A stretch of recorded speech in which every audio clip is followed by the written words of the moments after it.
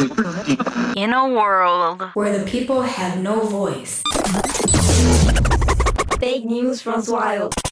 And social media dictates our lives. And we're here to keep it real at Media Lab. Just a group of students looking for the truth. Hashtag what story you telling? Hashtag go tell it. NEPR Media Lab. NEPR's Media Lab podcast is coming at you now. This is Chase Dion. Media Lab has helped me find my voice. I've never had the confidence to speak out before, but Media Lab has created a space where I feel comfortable enough to share my thoughts and opinions, and I'm able to validate my experiences through the work that I produce here. My phone case is riddled with scratches. Scratches from dropping it when my hands were too full, scratches from when it fell out of my pocket, and some scratches I don't even know where they came from. But there's a distinct scrape on the right corner of my case that I will never forget how it came to be. The scrape serves as a reminder of my time at Westfield. I see it every day, every time I get a text, and every time I watch a video on my phone. I remember my college experience and how miserable it was. Every day at Westfield was a long one. I had trouble fitting in. I didn't have many friends. My loneliness was a heavy burden, and it was only perpetuated by the atmosphere on campus. I felt unwanted. There were days where I wouldn't speak to anyone at all. The only time I would ever hear my own voice was when a family member called to check in on me. On the day my phone was scraped, my grandmother called me as I was walking back to my dorm after classes. She heard from my father that I was in college, and she wanted to make sure I was doing all right. As always, I spoke to her in Spanish, since she didn't understand English very well. We had a nice conversation until I passed the dining commons, when a boy hanging outside with two friends slapped my phone out my hand. I didn't even know what happened in the moment. I thought I dropped my phone until he heard his voice. "Learn English. This is America," he said hatefully, and his friends laughed. I didn't know what to do. I didn't know what to think. What was I supposed to say? How could someone be so cruel, simply because of a language? But this was the reality at Westfield State if you were a minority. You should expect racist messages to be written on your door. You should expect homophobic letters to be slipped under your doorway. You should expect transphobic comments around the corner of every gender-neutral bathroom. You should expect to see Nazi swastikas drawn on whiteboards in classrooms. You should expect to be openly targeted if you are anything that isn't white. I feel like I was robbed of the college experience, like I drew the short straw of universities. There wasn't a single day where I was excited to be in college. I was unhappy the moment I got to Westfield State. And at first, I thought it was my fault, that maybe I wasn't giving the university a chance. But eventually, I found other students of color who shared my feelings. And I felt better once I realized I wasn't alone.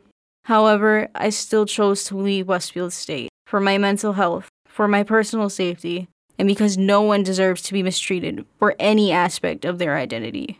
No one should ever have to tolerate such ignorance. This kind of hate goes beyond just the university, and there's no easy solution for the problems Westfield State currently faces. But as of right now, it is not a safe environment for learning and growth. Something needs to change, because every day, the attacks on diversity grow bolder.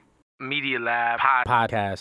To me, Media Lab is a place where I can be in a safe space and get to know others who have similar interests, and we can all just get together and record and make things together as a team. Can you hear us? You can hear us? Can everybody else hear us? Parents, guardians always protect their children from the wrong things, the wrong people. While growing up, my mom was always watching my every move, worried if something happened to me or hurt me. She would always protect me from scary men, from a man who looked capable of hurting me. She didn't think it was necessary to protect me from a little girl that was a little older than me. A 9-year-old girl didn't look capable of hurting someone. For once, my mom was wrong.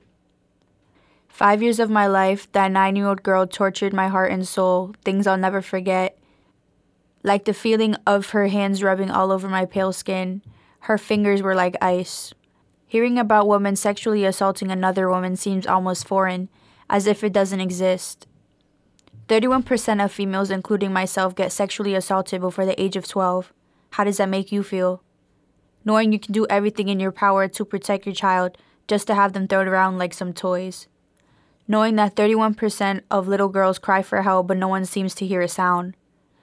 31% of girls under the age of 12 feel empty like a gas tank waiting to be filled. Those little girls are confused on what they did wrong to deserve such a thing. Thoughts going through their minds. Is this what I get for not sharing my toy?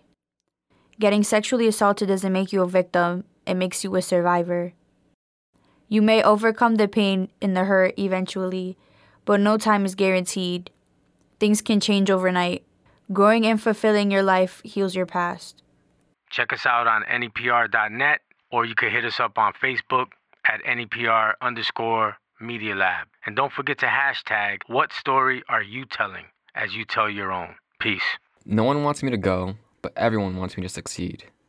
I've always wanted to be a teacher. My plan was to teach high school math because of how much I love numbers, but now I'm serving my country in a different way. Adulthood is right around the corner, and I'm not nearly prepared. So the Army will become an outlet for the next 4 years until life gives me a nudge in the right direction. Why? I just don't know where to go. Yes, I had a stable job, and I'm actually really good at. And yes, I was in my first year of college with no student debt. It just felt like wash, rinse, and repeat. A bunch of time ahead of me that was going to waste. I look like someone who has never lifted weights. I've never done sports or even seriously considered joining JROTC in my high school, yet alone joining the Army. But in all honesty, it wasn't a very hard decision. With on-the-spot thinking, there was hardly any negatives as to why I shouldn't go. It felt like something I knew subconsciously all along. Everyone thinks they know me. Everyone says, Devin Moreno? So predictable. But after hearing what I have to say, everyone's thoughts would end in a question mark rather than a period. The hardest part of this entire thing was telling my family and friends. There's a saying I tell myself. I'd rather have 4 quarters than 100 pennies. And that means a small circle of 4 friends rather than 100 loose people I hardly know and trust. For me to tell my friends I had built a bond with, now I have to leave you, it's not easy. But it's even harder with family. People that have been with you since day one, giving you their undying love. No one wants me to go, but they all want me to succeed. At the beginning of any relationship, there's always that puppy love stage where you guys are all lovey-dovey and don't really show your true colors to each other. He made it seem like this. At the start of our relationship, he created this image in my head that he was the sweetest boy ever. That he wouldn't do anything to hurt me, mentally or physically.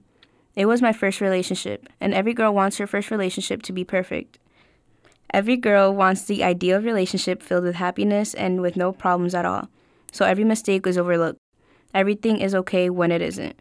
I was so naive with this mindset. The comments that he made got to me. I let him get into my head and gain control over me. I was scared. Because of him, I lost my friends, my confidence, my happiness, and my self-esteem. At the time, I didn't realize that what I really needed to lose was him. I needed him out my life because our relationship wasn't healthy. Once you start to notice that you're too scared to speak up, that your internal voice becomes negative, that you feel anxious more often, then it's time to leave.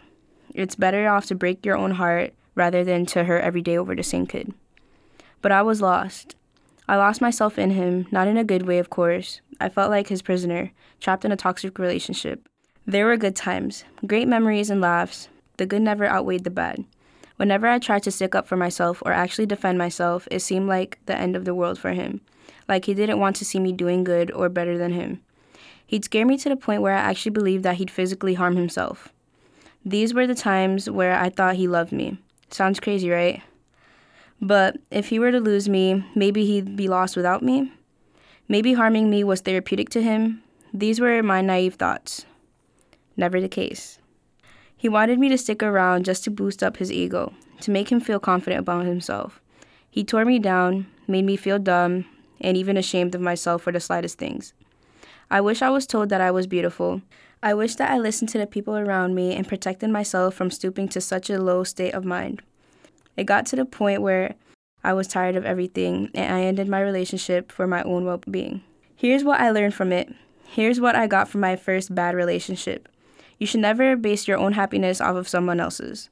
You need to love yourself before you can invest into a relationship, and of course, that your first love will always be your first heartbreak. Always protect yourself.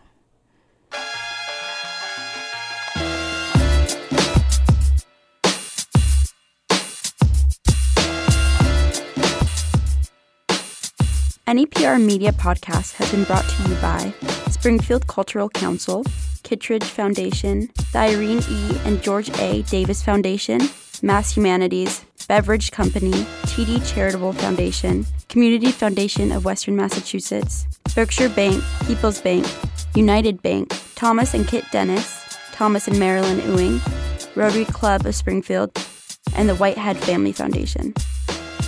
Check us out on NEPR.net, or you can hit us up on Facebook at NEPR_Media Lab. And don't forget to hashtag what story are you telling as you tell your own. Peace.